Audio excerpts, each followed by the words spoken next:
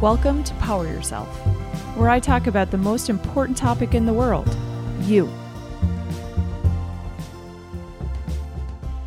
Financial stress is said to be one of the most common life stresses. It can impact sleep, relationships, and your physical well-being. Today, I thought it would be beneficial to focus on finances. Let's look at tips and tricks to get you started or even continue moving in the right direction. And we got a book today that's going to help you with all of that. Today, we are joined in the studio with the author of the book, Earn, Invest, Retire, Die. A close friend of mine. And guys, somebody whose voice is going to sound very familiar to everybody listening today. It's our past co-host of the Power Yourself podcast. It's Mr. Carl Wiebe. Hello. It's so weird to be on the podcast and not do the intro. So I'm thrilled to be here today. Thank you for the invite. So excited to have you back in the studio. It feels just like old times and really weird that you're not doing the intro. I have to admit. You did great. It's fun. It's all a growing process. It's all good times. So Carl, you have this book, but that's not your only book. So you have a couple of books, just to kind of give the audience a kind of understanding a little bit about your background here. It's not the only book that you have. You have a couple of published successful books. So what got you into writing in the first place? Sure, that's a great question. I think for myself, I really fell in love with the process of writing back in junior high school. We had a creative writing contest, and so I was in grade 7, and it was me and about 50 or 60 other students all sitting in the library, and we all had to write a story. And so I just kind of, in the moment, wrote a creative story, and I happened to win the contest. So I thought, wow, out of 60 kids, that's pretty cool. That's awesome. So I really started to kind of drill young. down. Oh yeah, absolutely. Really young. And I don't want to say it was a fluke. I think for me personally, and maybe, I don't know, parents out there can maybe take a page out of this. I think that there's nothing really bad that your kid can read. Like I grew up reading comic books, for example, and they're kind of vilified sometimes as being kind of for dumb kid books, comic books. And they could be Archie's or Superman or Spider-Man. But what the comic books really taught me, and I didn't know this at the time, but what they really taught me was the idea of plot and story and structure. So there's typically 3 acts to a story. There's a beginning, a middle, and an end, and there's a struggle that the character goes through. And so I really enjoy the idea of plot and the idea of story. And so I originally got into writing fiction as a kid, and then more as an adult, I've turned my attention to kind of half and half. I like writing fiction, but I also really enjoy, as this book showcases, more of a nonfiction element. So there's 2 types of writing. There's fiction writing and nonfiction writing. So this book is a nonfiction book. Talks about finances, and the other piece of my life that I wanted to incorporate into it was a humor element, because I think I'm a pretty funny guy. I like to think I'm got a good sense of humor, and so I really wanted to incorporate it to be a refreshing read for somebody who's interested in finances. Well, it's funny because it absolutely was. So you're taking a really dry topic, or sorry, I shouldn't say that. You're taking what I would consider a pretty dry topic, and honestly, throughout the whole book, it was like you were in my ear kind of joking around about it. So It definitely came across as your humor kind of good. 100%. It's always tough when you write a funny book and then you're like, does anyone else think this is funny, or is it just weird, right? So I'm glad you found it humorous. Well, it lightened it up too, right? Because it makes it so much of an easier read. And the thing I like the most about it is that I'm reading and kind of chuckling along as I go, but I'm actually learning information too. So I thought that was a huge thing. And I think, it's funny, you and I have a shared past where we're both, we both have corporate training backgrounds. And I think, because we've worked together and because we've trained together, I think that that's an element that I think really good trainers, they tend to add. It doesn't always need to be funny, but it needs to be emotional on some level. The learning can't just be facts and figures. It needs to have some sort of meaning in our life. So I really thought in the context of this book, you're right. Finances can be a little bit on the dry side. Nobody really likes to sit down and talk about budgeting or will planning. I mean, good grief. I mean, that's pretty boring. But there's reasons that this is important. So I tried to tap into those reasons, and then I tried to kind of draw them back to a shared experience that we all have. We're all too busy, or there's status symbols in the world. So I tried to really pull in those common elements so people could read it and go, oh yeah, me too. I feel like I'm involved in it hopefully helps with the learning process. Yeah, and it's like a journey. They get to follow along the journey and kind of see where they are and kind of get some tips and tricks around that, or more information, because there was some stuff in there that I got to admit, I was like, really don't know a lot about stocks. Exactly. And so I guess that's a great point you bring up. I think the idea of the book for me was not to be a comprehensive 800-page opus about, every possible financial situation, but it's more like if you were to run into me at, say, a cocktail party and you said, oh, a bit about finances, and I had, say, 15 minutes to talk about some things. That's what this book was designed to sort of cover. So it's like a little introduction to those areas of your life. So if you're really interested in the way a mutual fund works, you can go research more about it. Or if you're really interested in real estate planning, you could go research more about it. So it's more the idea that it turns things that you may have never even known existed into things at least you're aware of, and then you could go and pursue it more. Yeah, because you're learning that, oh, wait, it's an actual thing. Exactly. It becomes, instead of an unknown, it becomes a known unknown. Which I love that phrase. We use that in training once in a while too, right? You're telling somebody that it's a thing, and then they can go learn more about it. So it sounded like your goal was obviously to kind of just bring some light to the topic to everybody who's reading your book. So when you're researching, because I know, like, we're obviously friends, so I know that doing a book is obviously going to entail some researching on your part to be able to write something like this. Not that I'm sure you didn't know the majority, but just to get all that extra polish. So I'm just wondering, when you were doing your research, was there some maybe like interesting find that you were a little bit surprised about? Sure. That's a great question. So as an author, typically what I try to do is come at the subject from a somewhat unique point of view. So I think that's really important. If you're ever considering sitting down and writing a book, you want to have a unique point of view, one that's yours. So I thought, well, what's my unique point of view? Well, I'm not the world's richest man like Warren Buffett, or I'm not a news reporter or, a financial advisor. So what I am is a guy who's got a sense of humor, and I'm like a journalist mentality where I can go seek to understand, and I can put those things together so I can write a humor book that has some investing advice in it. And I write right at the start of the book, I said, look, this is a humor book. This is not a hardcore investing book.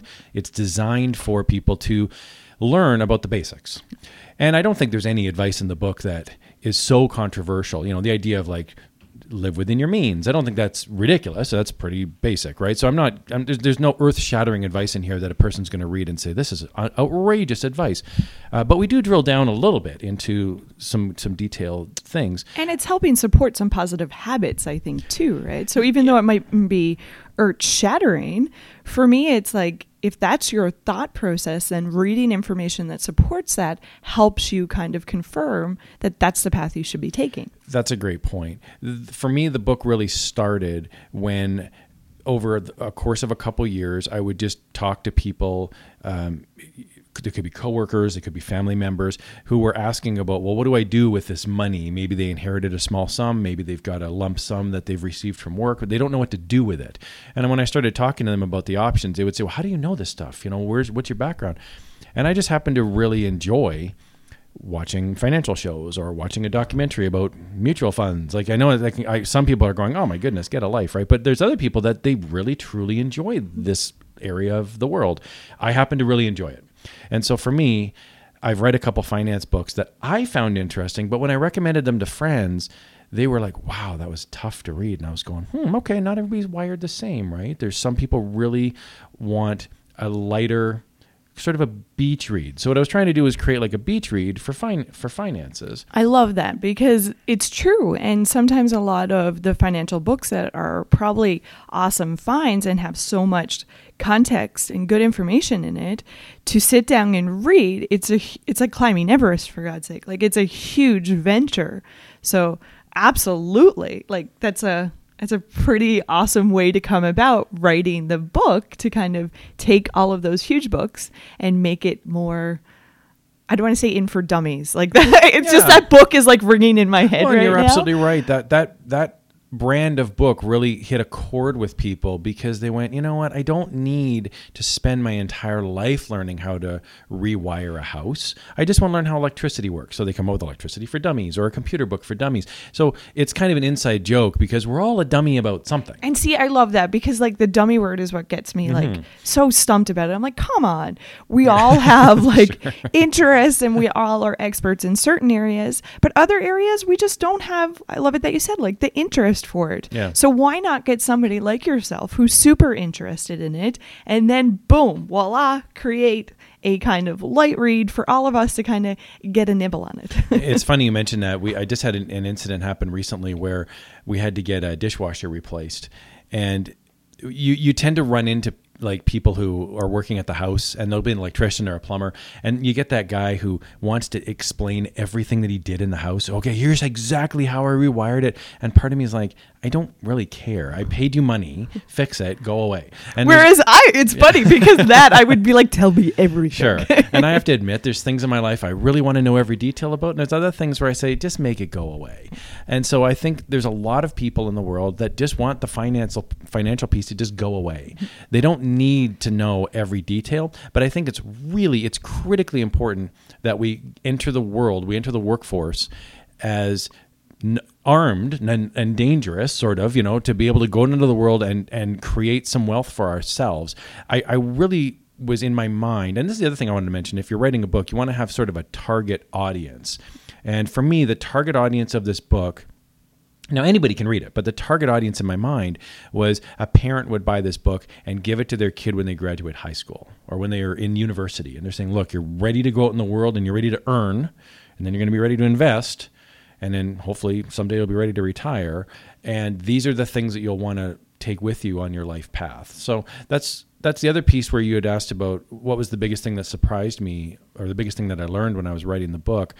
It was the idea that we tend to just sort of go along and just earn money, and we don't really have a plan in place. And it's not a judgment. It's just most of us don't, right? Mm-hmm. If you were to ask 100 people at a party, how many of you have a will, I could almost, unless you're at a will meeting or something. I mean, if you're at a regular meeting with regular people, most people don't have a will. Most people don't even think about, where's all my money stored? How many different accounts do I have? How many different credit cards do I have? If I was abducted by aliens tomorrow and disappeared off the face of the earth, would my spouse or loved ones know where to find all of my information? It's a huge thing. It's kind of scary. And it does happen.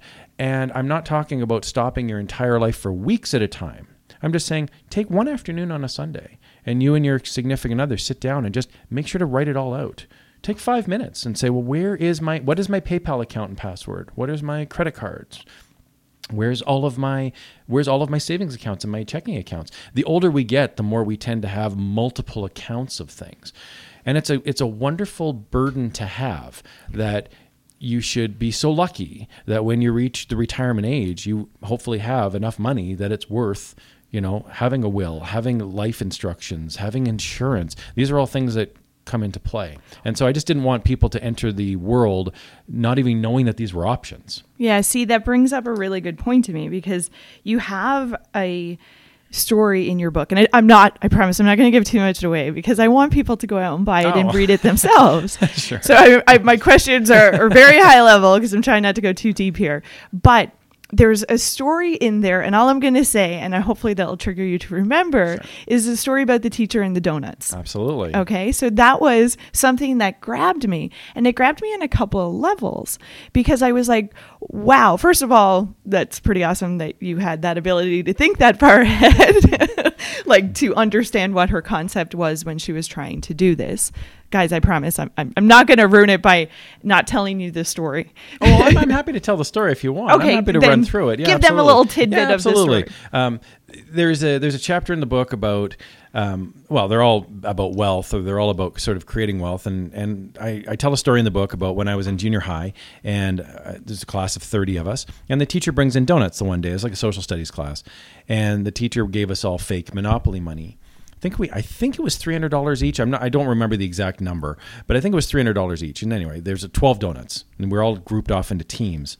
And the teacher says, okay, we're going to auction off these donuts.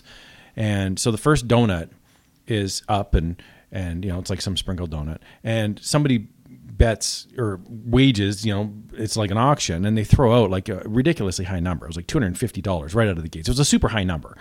And I'm thinking, well, we only each have $300, right? Like our little teams, we had like 5 teams, I think it was, of $300. So I'm going, well, wait a minute. Like I just did the math really quickly, and I'm thinking, we're going to buy a donut for way too much money here. So you can do the math very quickly. You can say, okay, there's 12 donuts, there's 5 teams, there's $300 per team. That's $1,500 for 12 donuts. You divide 1,500 by 12, and you can come up with the amount. Okay, per first donut. of all, I never did that. When you were setting up the situation at all, I was like, I would be like donut. Sure. Oh, exactly. Right. Yeah. And so the idea would be that there's only so much money in the classroom, and there's only so many donuts in the classroom. So you can come to sort of what they call a book value of each donut. You can say, well, if it's above that book value, I'm not going to purchase it. And if it's below the book value, it represents a good deal. Which I think is extremely smart. But that's the thing that I was like, oh, what a beautiful concept to be giving your students in high school. Exactly.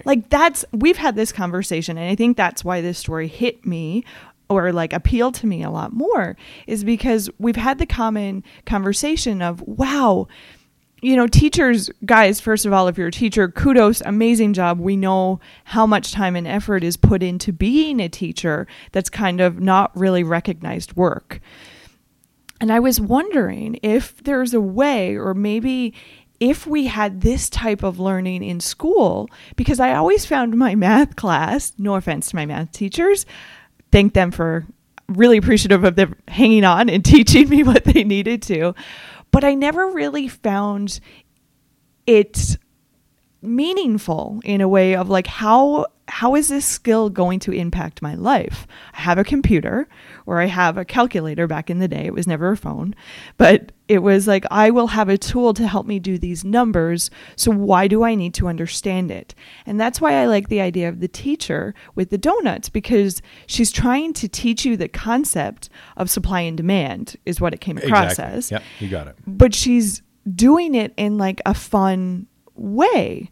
So to take that opportunity to kind of, and as a facilitator, it hit me too, because you're grabbing your audience, you're speaking that to them with donuts where they're listening, but you're teaching them a bigger concept. So I guess my question is, or my hope would be that, wow, wouldn't it be so impactful if we can bring more of these meaning, life tangible gifts to our youth in high school, where they can learn it and then go out and, like you mentioned, giving this book as a gift for somebody who graduated, well, giving them those tools to help them succeed after. Well, you're exactly right. I can't tell you the number of times in just talking about the book or just talking about financial things in life with people where people will say to me, I never learned that. I never knew. Where did you learn this? And, I'd like to say that I learned it in university. I have a background in business management, but to be honest with you, they talk very specifically about business. They don't necessarily talk about the idea of investing. They certainly don't talk about the idea of retirement and or passing away and having, legal documents surrounding your estate. Those are things that I don't know that anybody ever has learned in school. And that's the mind-blowing thing to me. That's a huge concept. Yeah. And even setting them up budgeting and thinking about your money and interest and stuff like that. Those are tools you will use on a daily basis once you start getting a job. That, wow, wouldn't it? I think we have an opportunity here to really prepare the future generations to succeed. You're absolutely right. I know there's it can get very complicated and it can get very depressing, because the first thing I think people, and I'm just totally glossing over all of humanity at this point, I don't mean to, but on the whole, though, I think it's very natural for people when they're reading an investing book to get a little bit depressed. They go, geez, I should have started 20 years ago. I don't have that $20 million sitting in the bank getting more interest. Yeah. So one of the things that I think, which is kind of nice about the book is I hope that I start off the book by thinking, use retirement as sort of not just this scary monster that, will I have enough money to retire? We all wonder, are we going to have enough money to retire? Instead, picture what your retirement will actually be. Wake up that morning and picture, maybe it's a Sunday morning. You wake up and you go, okay, I'm not working today. If I was retired, if I never had to work again, what would I do? What would my days look like? Would I go work for a charity? Would I have a part-time job? Would I travel? Would I go take classes? Would I learn how to play a musical instrument? What would my life look like?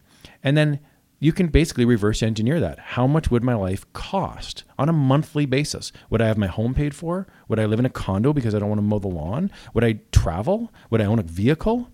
These are questions that you'd want to ask. And then you can basically reverse engineer the cost of it.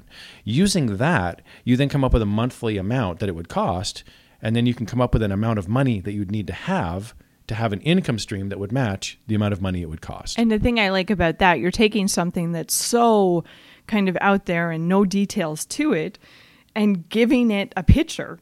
You're kind of pegging it down and saying, well, this is what I would actually want. So let's look realistically what that would take. Exactly. I don't know that we ever really sit down a whole lot and really picture what our retirement looks like until it's very close. And the only reason I mention that is just because we've all worked with people who have aged and they've retired, and I'll usually ask them as they're leaving, I'll say, what are you going to do with the rest of your life? This is so exciting. And about half the time, what I hear back is, I don't know. I've never really thought about it. And I'm thinking, but you're actually retiring. This isn't even a thought exercise. You're really retiring. And they're sitting there going, I never really thought about it. I think they think about the idea of not working anymore. That's exciting. Everybody starts thinking about that. Sure. And I don't think there's any right or wrong way to retire. I know a friend of mine who's retired, and he works part-time, and he golfs, and he's busier than he ever's been. He's so busy. And I know another person who's retired that doesn't really do a whole lot. They sit at home. They're very introverted. They do a lot of reading. And there's no right or wrong. Like, they're both fine if that's what they choose to do.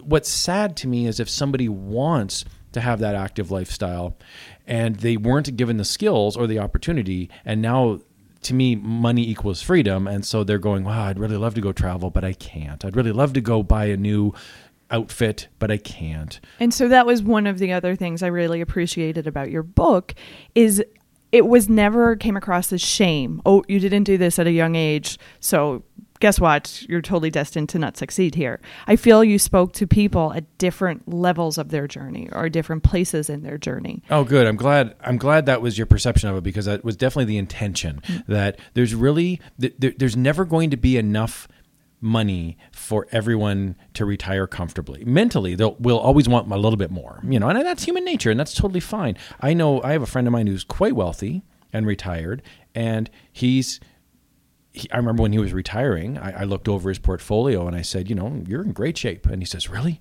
I'm really nervous that I'm not going to have enough money to retire. Another friend of mine has way less money, way less. And they're not the least bit worried about it. They're going, it's all going to work out. And I'm going, ooh, this is the one person they should be a little bit worried, right?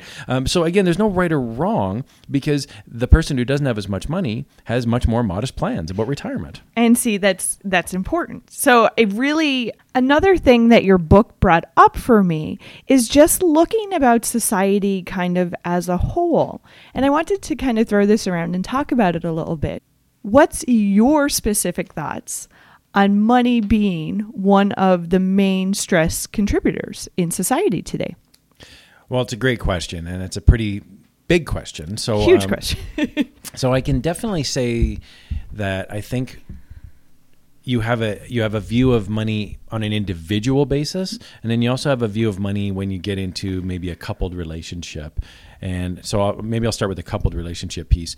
I think it's important that you want to be on the same page with your spouse or your significant other about not necessarily valuing the exact same things all the time, but at least communicating about, if you have a difference, being able to talk about it, and not like, I love what you said about how the book isn't really shame-based. It's more like, hey, everyone's entitled to their opinion about what's important to them. So, like, for myself, like, I have hobbies. I play the drums, or I collect vintage comic books or action figures or whatever people collect. And I don't, like, I have a budgeted amount in my life for that, and I don't really answer to anyone else but myself for that money, which is great. Now, my life partner has their own hobbies, and it's not my place to ever talk about that. Now, we can have a conversation as just interested parties, but it's not my place to reach into that pot and pull out money in that pot. So we've sat down and we've decided Now, again, this may sound very unromantic, and I want to be very clear. To me personally, this is a very romantic thing to do, because you can remove this piece from your relationship and you can say, look, it's just never going to come up. I will say, like my wife and myself, we don't really ever argue about money. It just never comes up, because what we have is predefined rules about the way our life works.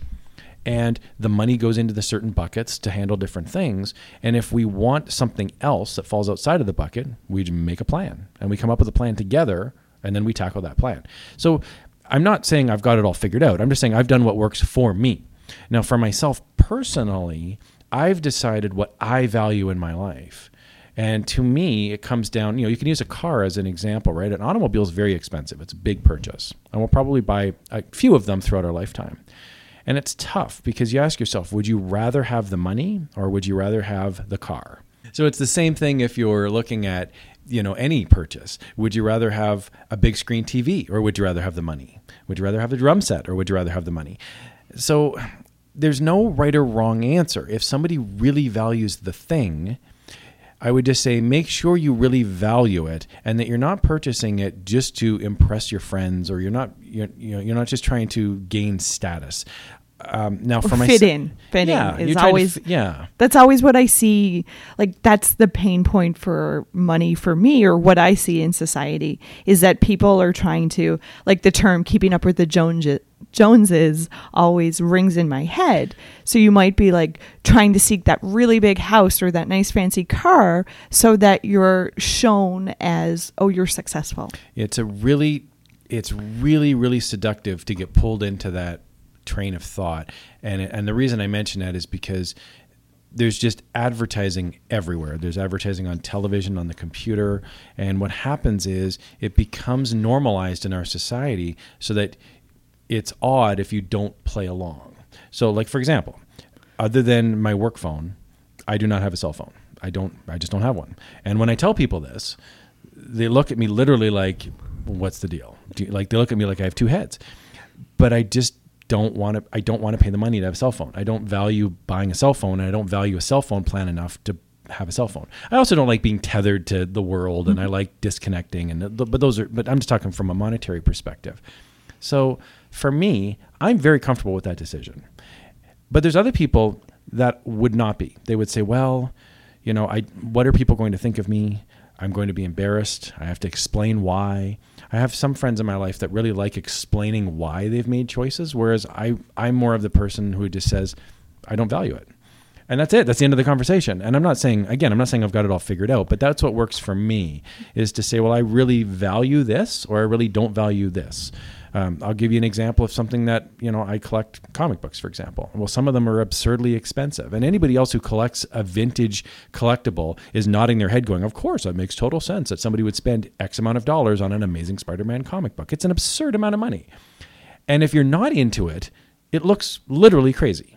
But if you're into it, it looks totally normal. And, there's musicians who collect guitars, for example, thousands of dollars to collect a great guitar. And if you're a musician, you go, of course you would. It makes total sense. So there's no right or wrong, right? I think it's knowing what you value and what's important to you. And I think that means being comfortable with standing up for that in a way. Like, if not having a phone is a thing for you because it doesn't match up with your value system, I love it. Or if buying comic books that's your decision. And I think that's something as a society, we're not comfortable, or not everybody's comfortable with doing that. Not everybody's comfortable with saying, I don't value this, so I'm not putting the money in, versus I do value this. You're exactly right. I hear sometimes people will say things like, and I find this, I'll just use an example, like when I grew up, when I was a little kid, my parents didn't have a lot of money. But you don't know this when you're a kid. You don't realize that the reason you're not playing hockey is because your parents can't afford it. The reason you're not playing hockey is because your parents they're so excited for you to go play soccer. And you're going, oh, okay, well, you're a kid. You don't know any different, right? And, it's neat hearing parents talk now that there's ballet class, or there's hockey practice, or there's a band camp or something. And the parents sometimes will act like they're completely powerless. They just go, well, we have to pay for this. We have to do it. And I'm thinking, yeah, I mean, if you want to do it, that's great. But the idea that you have to do it, I would just encourage parents, or yourself, like any person to really look hard at where you're spending your money and ask yourself, are you valuing it? Because if the answer is no, then maybe, and I'd say maybe, I'm not saying definitely, but maybe you'd want to pull that back and say, maybe there's another thing we can do that will still satisfy that criteria that may not cost a lot of money. And I love that. It's even that alternative thinking that it's like, wait a second, or what I try to do, because I love it that you brought up about commercialism. Like it's huge and in your face and flashy and, oh, that means success. Like it's ingrained in us. So once you become aware and start fighting against that in your head, I'm just talking about internally right now, it's that conscious effort. You have to consciously choose, why am I purchasing this? Why do I want to purchase this? And I think it's about being aware and having the ability to talk it through without making that quick purchase. Yeah. And I think too, I think that's a great point. And I think there's another thing too I wanted to mention where I'm very fortunate in my life. I've surrounded myself with friends that they're not very judgy at all. So I have a friend of mine, for example, a really close friend of mine who drives a really old car, and he got it for a screaming deal. He bought it from a lady on a farm. She only ever drove it on Sundays to church, literally. I know it's always the joke. It's always the hope when you buy a second. He said, I can't believe this. I lucked out. My friend of mine recommended this. I went over, I checked it out. It's got really low miles, but it's a really old car. Drives beautifully. And he says, I'm going to drive this into the ground. Hopefully I'll have this car for another 10 years. Now it's already an old car. And he's just unapologetic about it. He's just like, I don't value cars enough to buy a brand new car. Now, I love the idea that he's not asking for anyone else's permission. He's just saying, this is my values. And as friends, my friends, we go, sounds great. Whereas there's another friend of mine, same circle of friends, he bought an Aston Martin.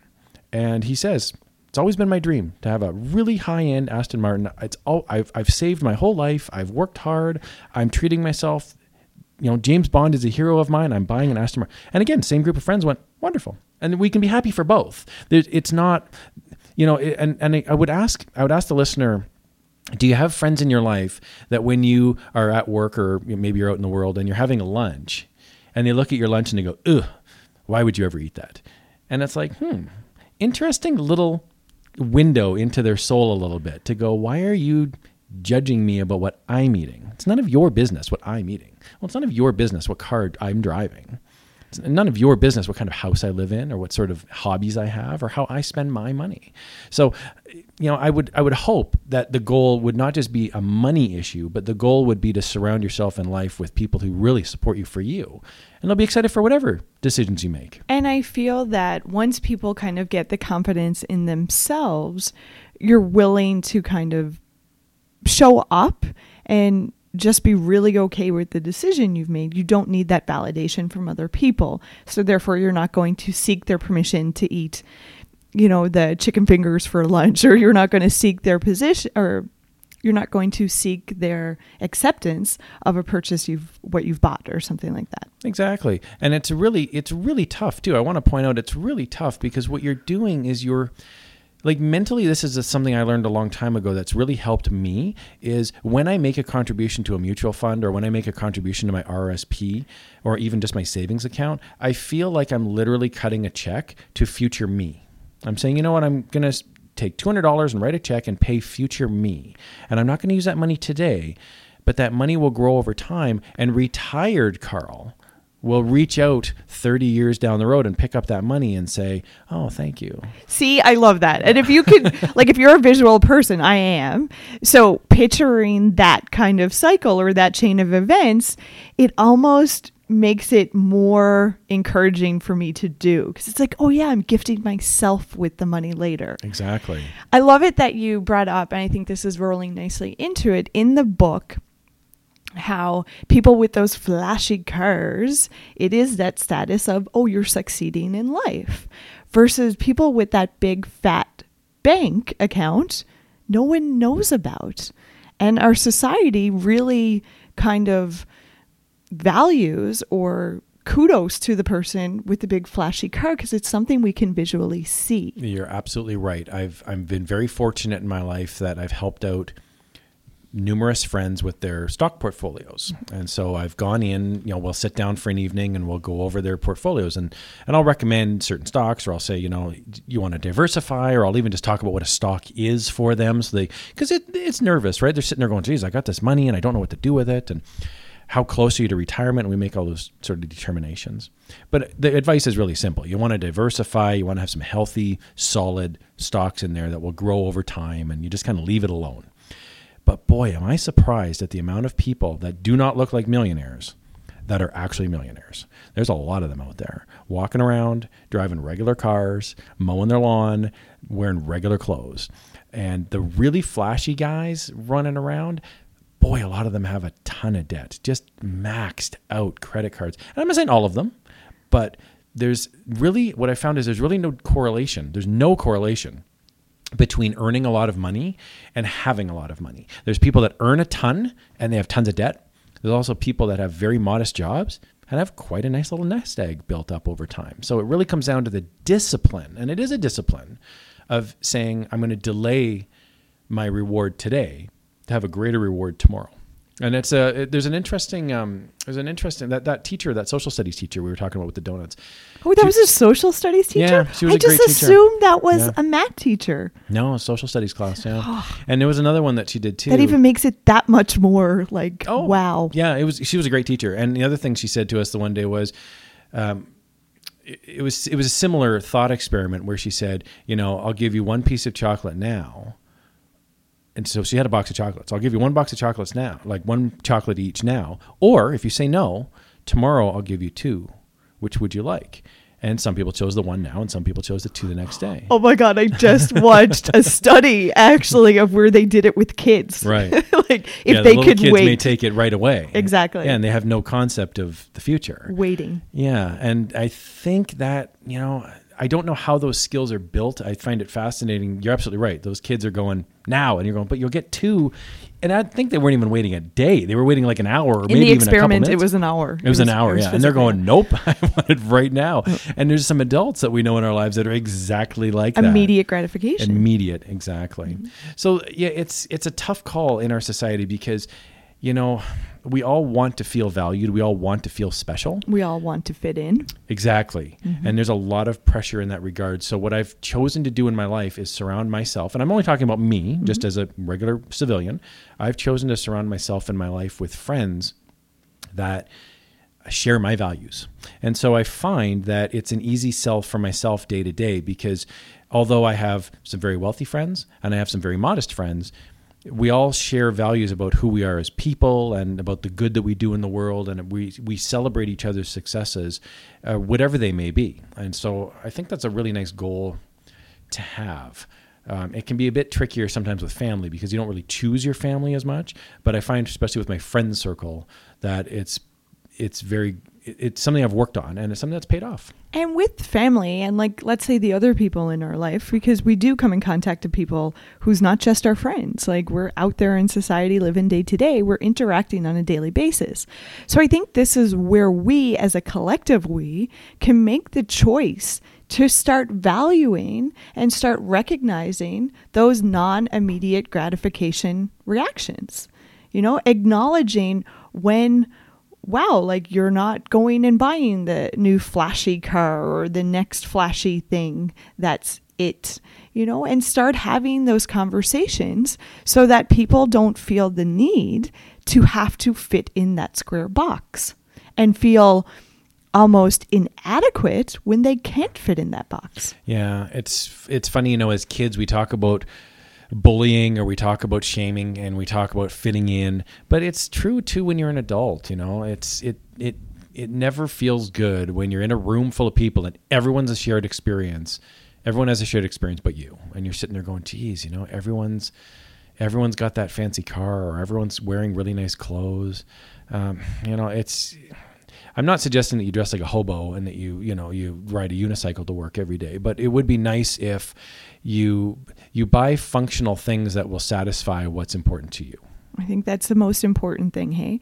Just being able to, first of all, look at your own value system and be strong with that and confident in that and make decisions based on that. Yeah, and there's another thing too, which is that if you really want something that is a bit frivolous, there's nothing wrong with that. I would just recommend make a plan. So for example, I really wanted to go on a holiday. Let's say I really want to go on a holiday. So, well, I can't afford it. What am I going to do? Well, maybe I cut the cable bill. Maybe I don't eat out as much. Maybe I make my meals at home. Maybe I go get a part-time job. There's solutions you can come up with so that you can earn that thing that you want. So I love it. It's not about restricting yourself on a continuous basis. It's going back to what do you value and what are you willing to sacrifice so that you get that, or kind of delay gratification so you can get that future goal. And it feels great too. And I think it's important to note, like, as you get older and as you do this a few times, buying a trip that you can afford, or buying a car and you're paying cash for it, it's a great feeling. And it really reaffirms that you're right, that you're on the right path. It's going to feel good. It's going to feel empowering. So, I don't apologize, and I don't ever make excuses for people that have money. If they want a high-end piece of artwork, or if they want a nice fancy car, that's great. If they can afford it, that's wonderful. The danger comes in, I think, when they want the thing without ever having to sacrifice to get it. And I think there's some noble beauty in sacrificing. There's some noble beauty in picking up a part-time job and saying, I'm going to work a bit of extra time in order to get something extra in my life that I want. And even if it's just that you want to put away extra money, I have friends in my life that have said to me, I'm not putting enough savings away. What should I do? And it's like, well, the answer is, to me, very simple. You either make more money or you spend less money. Those are really the only two options. And you talk about that a lot. Yeah. And I really like that, because you talk about looking at how much is coming in versus how much is going out and ways to increase incoming, if that's what's happening. Yeah. Or that's the kind of restriction here. Yeah, life is so stressful that if you can remove a piece of stress, and money is such a big piece of stress for some people, there's an amount in your mind, and it's different for every person. So I won't say what my amount is, but and it's up to every person to determine that amount. But there's a sleep at night amount. So whatever that amount is, that if you had that amount of money in your bank account, you'd sleep well at night. It may be a couple $1,000s, it may be $20,000, it may be $100,000. I don't know, whatever the amount is, right? But if you have that amount of money in your bank account, you go, you know what, I can sleep well tonight. I know that if my dishwasher breaks, or I lose my job, or there's a death in the family, I'll be okay. I can get through it, as painful as it will be. It's almost like that emergency fund in a way. It is. It's an emergency fund. Now, I've heard, there's numbers online and you can look them up, and I've heard 6 months salary. So whatever that amount is, that's just a baseline. Some people want more. Some people will need less. And so I would recommend what works for you, and work towards that goal. Have that cushion and invest in yourself to say, now that I've got the money in the account, I can sleep well at night. So I love that piece. It's about investing in yourself. And guys, it's not about, hey, if you don't have that in your account right now, you're failing. And that's what I liked about your book so much, is you can start anytime that you're becoming aware and starting to think about the future or realize it's a priority, you can start then. Okay, so it's not too late. It's not over. You can make the conscious effort to start investing in your bank account as one of your priorities now. Absolutely. You can take stock in what you're spending, and you can take stock in what you're earning. And I think, you want to move those two pieces at the same time over time. So if you're not earning enough money, you can sit down and ask yourself, what can I do? Well, maybe I can get more education. Maybe I can get a new job. Maybe I can get a skill. Maybe I can get a part-time job. If you don't have enough money in your account, you can also say, where else in my life can I cut the spending? Maybe I can get a roommate. Maybe I can sell my car and buy a lesser car. Maybe I can, cut the cable bill, whatever it may be. So, and there's other things that people can do too that aren't even necessarily money related, but will decrease the stress in your life. So one of the pieces of the book with the four pillars, we've got earn, invest, retire, and die. Well, the last piece to me was a real life lesson, because you could start making a will now. And there's not just a will, but there's also power of living, attorney. There's your death instructions. That was a big one for me, was, how do you want your funeral to actually look? And I think, boy, if, you think about your loved one, and if you were to, unfortunately, if something were to happen and you were to disappear tomorrow, what a burden to place on your spouse or your loved ones or your mother or your sister or brother. And now they're going, oh man, what's the funeral look like? Where's all of the passwords? Where's and the having to usernames? make all of those big decisions when they're grieving, I think is a Exactly. huge thing. So although it might be, thought of as a morbid conversation, or people get really uncomfortable when you actually have these conversations. But I think, wow, wouldn't I rather have an hour worth of uncomfortableness than you having to deal with situations when I'm gone? Yeah, to me, I look at it as I went through something similar in my life where someone very close to me passed away and they did not have a will. And it was left to those of us remaining to basically make educated guesses. And that's all they were. And we're not going to fool ourselves. The best guess was still just a guess. And I thought, if this is me, it's a gift I'm going to leave my friends and family. It's something that I can do out of love to say to them, I've done all the heavy lifting. I took an afternoon, I sat down, I went through it all. And then, it's a couple $100 to go get it notarized by a lawyer. But, to me, it's an investment in the security of your life. You wouldn't drive around without insurance. You wouldn't own a huge house without insurance. Well, to me, this is like insurance for your family to say they're going to be looked after mentally. And, and that's a huge piece mentally. Mentally, yeah, To exactly. be able to say, you don't have to worry about this. Yeah. At least you know what I would want. At least you know what I have existing and where it is, as opposed to having to, as you're grieving, go through boxes of paperwork or trying to track down that missing account number or missing password, or better yet, having to go to the bank and explain to the bank the situation while you're still grieving the death of your loved one. Exactly. There's very little difference between someone who has almost no money and someone who is a multimillionaire. There's very little difference in the amount of work that has to happen when that person passes away. You take the poorest person and the richest person, and when they pass away, there's still going to be a funeral. There's still going to be things in their life that are going to be handed off to loved ones. You think about, your dresser drawer in your bedroom might have a necklace from a loved one in it. Well, who's going to get that?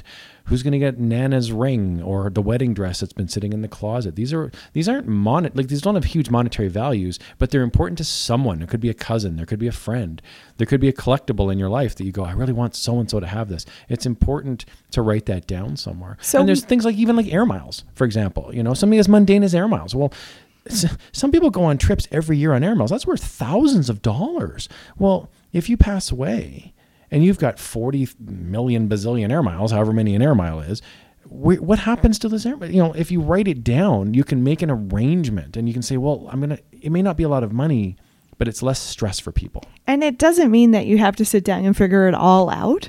Maybe it's just making the commitment with yourself to, hey, I think it's about time I start having these difficult conversations. These difficult conversations, first of all, with myself to kind of look at what I value, and then conversations with other people to let them know what you would want to take place. Yeah, I had an incident happen a while ago where a friend of mine passed away at a pretty young age. And he was not a religious person at all. And we went to the funeral and we're all sitting there, and this was a funny guy, again, not religious at all. And out came the fire and brimstone, and the minister came out, and we thought, what is going on? Well, his mom put the funeral on, and I'd never bothered to check with him or ask him what his religious beliefs were, how he wanted, because he was a young kid. He was in his 20s, right? And it was like, we're all sitting there going, wow, this is so not what I want to have happen to me if I pass away suddenly. I think about my friends and family, and I would hope that they all know me well enough that whatever that funeral would look like, it would be reflective of me. But I don't know that unless it's written down somewhere. There you go. So more of a reason to start having those difficult conversations with each other. Exactly. So Carl, to kind of jump in, go back a step before the will making process. Sure. I know you mentioned a lot about different types of investments. Okay. So for somebody listening here today, give your quick pitch or Cole's Note version of the different types of investments that people can start looking at. Sure. So I do want to point out that there's no bad type of investment. Okay. So if you have a couple $1,000s sitting in a bank account somewhere and you go, I'd like to invest this money, That's great. So I want to back up even farther and just say the best thing you can do from an investing standpoint is live within your means. So that means taking a quick stock of what you earn and what you keep and what you spend. And when that's all said and done, and you have a little bit, it could be $25 a month, for example. That's how I started. When I was 18 years old and I had $25 a month out my little, rinky-dinky part-time job, and I thought, I'm going to start investing. Well, I was just me putting my money into a bank account. So the simplest investment you can do is just a savings account, an interest savings account. Again, there's nothing wrong with that. It's very safe. It sits in a bank. You can have access to it at any time, and it pays you some interest. From there, you can jump into something a little more comprehensive, which is a mutual fund. And a mutual fund is a collection of individual stocks. So if you had, say, $5,000, you could purchase a mutual fund, and that's like buying a piece of many hundreds of different stocks. And then once you get up to, say, the $25,000 mark, you could start purchasing individual stocks with that money. And the advantage of that, if you purchase individual stocks, is that you're not paying fees. So you're just buying a stock, you pay a one-time fee to buy the stock, and then you just own it forever, and they'll just pay you a dividend for the rest of your life. So what comes up to me when you say stocks, like this is just, just going back to kind of initial reactions, and it's scary. It's like, Sure. Oh my God, I'm gambling. Am I gambling? What's the chances of losing versus what's the chances of actually benefiting your retirement? Yeah, that's a great question. So the more risk you take, the more your chance for a reward. And I say chance for a reward. So for example, let's go back to the first example would be the savings account. Let's say the savings account pays 1% interest. With 100% certainty you're going to get 1% interest, but that's all you're going to get. You're not ever going to get more than that. You're never going to get less than that. Your money's very safe, but it's also very limited. When you move to the maximum risky one, which is the stocks, you're purchasing pieces of companies. So for example, like if I came to you today and said, hey, I've got a pizza restaurant and I'd like you to invest in it. That's a pretty risky investment, but there's also very high reward as well if it pays off. So instead of putting your life savings into one business, you could take your $25,000 and invest it in, say, 5 businesses. You could own a bank stock, you could own an oil stock, telecommunication stock, and so on. So you're owning $5,000 chunks in each of those businesses. So it's gambling in the sense that there is risk involved. However, the difference between gambling and investing is that gambling is more chance. It's more random chance. It's more of a speculation. Okay, so I'll give you an example of a stock that really is gambling. It would be buying a junior oil company, and the company's job is to go out into the world and drill oil wells. And it's a binary choice. The oil well is going to come up empty, or it's going to come up with oil. So that's it. Those are the only 2 options. So if you invest your money in an oil stock that is this junior oil, they're either going to be completely broke or they're going to win the lottery. Those are really your only 2 choices. 50-50 here. 50-50, right? Well, maybe. Hopefully it's 50-50. That's pretty good odds. So that's a speculation. You don't know if there's oil in the ground. They can make an educated guess and all that stuff. That's gambling. That's speculation. And there's nothing wrong with that, by the way. If that's how you want to invest, that's great. The other option is true investing. So true investing is purchasing an asset that accrues value over time. So if you purchase a stock in a company that has a history of growth, a history of profitability, chances are good that they're going to continue to grow and continue to be profitable. So it's like owning a piece of a balloon, and that balloon slowly inflates over time and gets larger and larger. So your little $5,000 investment over time balloons as well. It grows to be $6,000, $7,000, $10,000, $20,000. So the investing is risky. There is risk involved because sometimes that balloon doesn't go big, it goes small, right? Sometimes the value of your investment goes down. But you would hope that over the long term, the value of the business would continue to increase. And as such, your investment would continue to increase as well. So I think something for me, because I was uncomfortable with it. And like I said, I told you my first reaction was like, danger, gambling. Totally. So I seeked help. So I actually went to, sit down and look or talk with my bank and kind of look at my options to educate myself more around the different types of, investing and the kind of what suits me best if I don't want to really go too risky. Exactly. And so there's an investment vehicle for people who are risk adverse or people who are very risk tolerant. So you strike me as, just based on our quick conversation here, as someone who's a little leaning towards the risk adverse side. And again, there's nothing wrong with that. So to me, there are vehicles in place to help satisfy that investing style. So I would recommend something like, say, a mutual fund, for example. So you're right. If you owned 300 different stocks, chances are very high that one of them is going to be a complete loser. Chances are very good that one of them is going to be a huge winner, but you don't know which one of the 300 will be the big winner and the big loser. So just buy all 300. And overall, the portfolio will grow over time. And the reason it grows over time, this is a common question I get too, is, well, how do you know the portfolio is going to grow over time?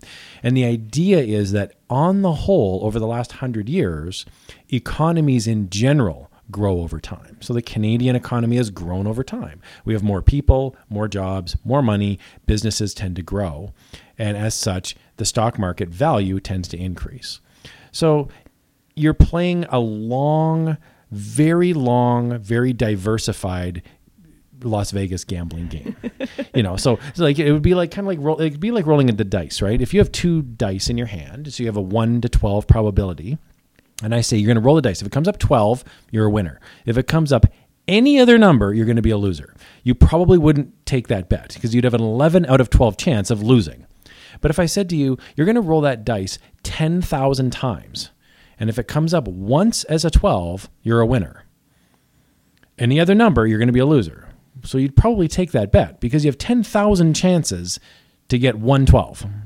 So chances are you'd risk everything you own because you know with pretty much a mathematical certainty it's going to come up as 12 at least once. And that's all you need. So you can play these probability games in your mind. So you can ask yourself, a company like Apple, are they going to continue to be profitable in the future? Are they going to continue to grow? Well, that's where you do a little bit of research. And if you're not into that research, then you can just buy a mutual fund. You can say, I'll buy Apple and 299 other companies. And I think the important thing, because we mentioned earlier how this is some people's piece of pie, and this is other people's really not. Totally. So it's okay to reach out and ask for that help. There's no shame in getting information from people. There are people like yourself that really enjoy this aspect of life. So why not reach out and get some help so that you can become more informed and make the best decision for you and where you are in the moment. Exactly. The way I look at buying stocks for myself is I purchase them with the goal of never selling them. So like a typical dividend on a company would be 4%. So let's say you buy Royal Bank, for example. Royal Bank is a solid Canadian bank that's been around forever. They're profitable and they grow. Okay. So it's a very safe investment. It's in many core holdings that Canadians own. It pays about a 4% dividend. So if you purchased the stock, for every $1 you buy of stock, you're going to get back every year 4 cents. They're going to pay you a dividend. And it's off of their profits. They just pay you back a little bit of saying, thank you for owning the stock, and here's a little dividend payment. Well, if you never sell the stock, you're just going to get 4% for the rest of your life. So it doesn't really matter once you purchase the stock if the stock price goes up or the stock price goes down. As long as they pay you the 4% dividend, you're purchasing the equivalent of a job. So a very easy calculation you can do if you're looking to retire is you can ask yourself, how much money do I need every month? So let's say I needed... Let's even go as far as a year. Let's say I needed $40,000 a year to live my life, okay, which is kind of standard, average, salary that a Canadian might have when they're retired, $40,000 a year. Well, using the 4% model, you'd need $1 million in the bank, so that 4% of that would be $40,000. So that's where that $1 million kind of comes from. You might hear that bandied about. People say, oh, I need $1 million to retire. The $1 million comes from 4% gives you $40,000 of income. Now, people, when they hear this, they go, well, I don't have $1 million in the bank. Now I'm going to be living penniless and homeless under a bridge somewhere. But that's not true because Canadians have a pension plan, the CPP, the Canada Pension Plan, and they also have what they call OAS, which is Old Age Security, and that kicks in at 65 as well. So there's government pieces in place to pay you an income. So to help with that base of whatever your retirement plan looks like. Exactly. Yeah. And it's also very reasonable to think that once you retire, let's say you did, good for you, you had $1 million in the bank when you retired, you would also peck away at that $1 million over time.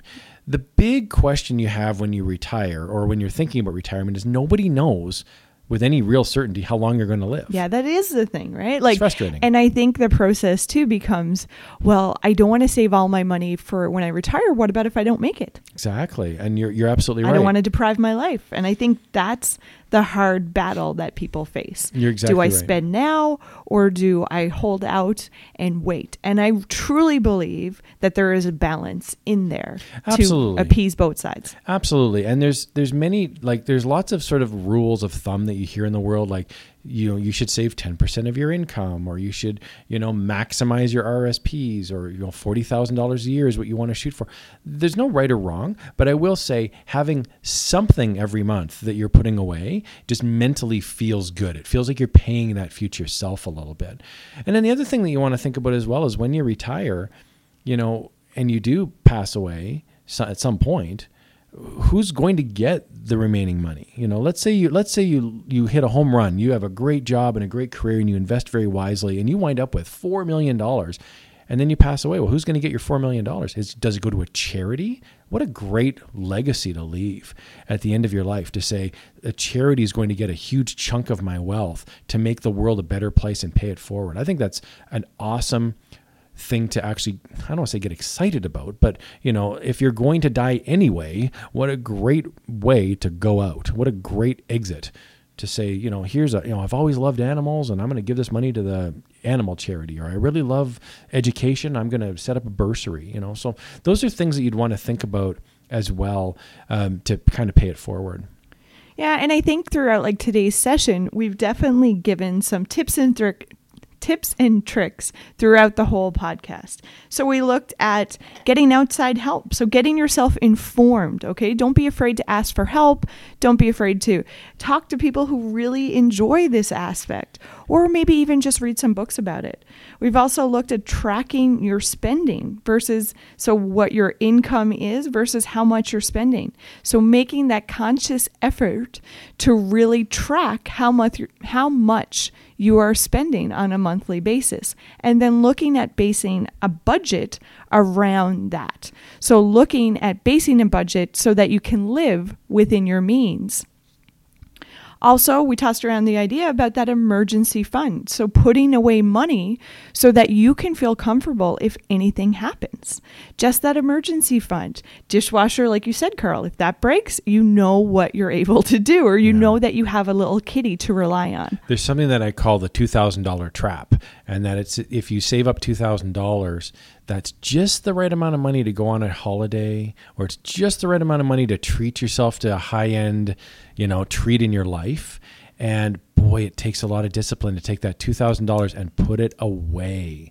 Lock it into a savings account, and it's there if you need it. Because boy, if little kitty cat needs to go to the vet, or if your car breaks down, or you need, some life emergency happens, you need to take an emergency plane trip, it's really nice to have that peace of mind that money's there. So, which is really important to look at what is actually important to you, okay? And make a plan for success around what's important. Also, share the basics of money, guys. Something so simple. Start talking about money and how you have to, budget, and looking at all those good traits to the future generations. Let's start impacting them so that we can set them up for future success as well. Yeah, the one thing that really kind of breaks my heart is when I see young kids, when they're given things, as opposed to even having the facade of having them earn it. One of the best things my dad did for me when I was a kid, quick story, I think I was 7 years old, and I was mowing a lawn, and I was weed whacking the lawn and shoveling the walk. I really wanted a new bike. And so we went to the store, went to the Canadian Tire, and the new bike was $80, which was it might have been $1 million. $80 when you're 7 years old, that's a fortune. So I was getting an allowance, and my dad said, if you save up $80, you can buy this bike. And I was like, oh, geez, okay, well, thanks, Dad. Okay, $80, that's a lot of money. So I saved up $80 in my bank account. That was a fortune. It took me about 8 months. And we went and I said to my dad, I want to buy the bike. So we go to the Canadian Tire, And my dad says, you really want this bike? And I said, yep. And he says, you have the $80 cash on you? I said, I do. He says, you want to give up $80? You're at all the money you have in the world to get this bike? I said, I do. I want the bike that bad. And he said, okay, I'll buy the bike for you. And it was like, it was the facade of me earning it. So I got to keep the $80. My dad did buy the bike for me, but it was the idea that I didn't just want it in the moment. For 6 months, I worked. Boy, did I rode that bike into the ground. I loved that bike. See, there's something to be said of that, though, because you're teaching them so many different values. First of all, make sure you want it. Spend the time to really think and make sure that's something of value to your life. You're also saying delay the gratification. It's not about getting it in the moment. It's about that feeling too of being able to get it once you've earned it. Yeah, it's so much more powerful. I think, if you could win the lottery tomorrow, win $1 million, or if you could earn $1 million, I would rather earn the $1 million. Well, now, because then you know you can continuously get the $1 million totally. too, right? Yeah. It's such a rewarding feeling because you've provided value in the world worth $1 million. Yeah, so many little pieces. And then also, guys, just start talking about money. Start making it more of a conversation so that it's not this big awkward thing. We talked about setting up a will. Share your kind of ideas and values of what you want that to look like with your loved ones. Maybe start there. And then maybe the next step is, like you said, Carl, going and bringing your will and getting it notarized. Yeah, I mean, at the end of the day, you want to have documents in place so that your stress is lowered. Money does not need to be a negative. I don't look at money in my life as a negative. I'm excited when I get to contribute every month to my RRSP. And I get excited when I go out and I treat myself. There's both positives in my life. Even though one is spending money and one is investing money, money to me is not a negative. Money represents to me opportunities to make my life better. And Carl, I just want to say a huge thank you. Your book of Earn, Invest, Retire, Die, that's what sparked this conversation today. That's what sparked me wanting to be like, hey, money is a huge stressor. Let's start talking about it. And your book helps share the information so that people can take the steps to set up what's right for them. Well, I really appreciate the opportunity. You had asked earlier about how the book kind of came to be. And me and my wife and a friend of mine were driving. We're on a long road trip. And the friend was asking me questions about money. And me being in a road trip and I'm driving and we're joking around and we're all kind of being clowns in the car. And so I'm talking about money, but we're doing it in the context of us being jokey clowns. And that's when my wife said, that's the book. And I was like, oh. And it was like a light bulb went off and it was like, that's the book. The book is funny, it's light, it's not meant to be a heavy read, but it just opens up the idea that there's a huge financial world out there to learn about, and it can be a fun way to learn about it. Well, you definitely did that. I swear your voice, it felt like you were reading it to me. Like it really had that funny kind of banter dialogue going back and forth. I appreciate that. Thank you. So guys, I'm going to have this posted on the Facebook page for you. So it's Earn, Invest, Retire, Die by Mr. Carl Wiebe. Well, thank you for the opportunity, and I wish you all the best in this podcast. I love this podcast. I think you're doing a great service, and I'm happy to be a part of it. We will definitely get you back because we know that you have a couple of more books out there. So thank you so much, Carl, for coming into the studio today. Really appreciate it. And I'm really hopeful that all of our listeners got something to take away to kind of help them start working towards their goals and what they value around their money in their life. So guys, that's a wrap on another episode of Power Yourself. As always, thanks for everybody for tuning in and taking the time to listen to the episode. Please take a minute to leave a review. We have a Facebook site and iTunes as well. We would absolutely love to hear from you. And guys, the most important thing, just don't forget in the midst of your day to make that conscious effort to power yourself.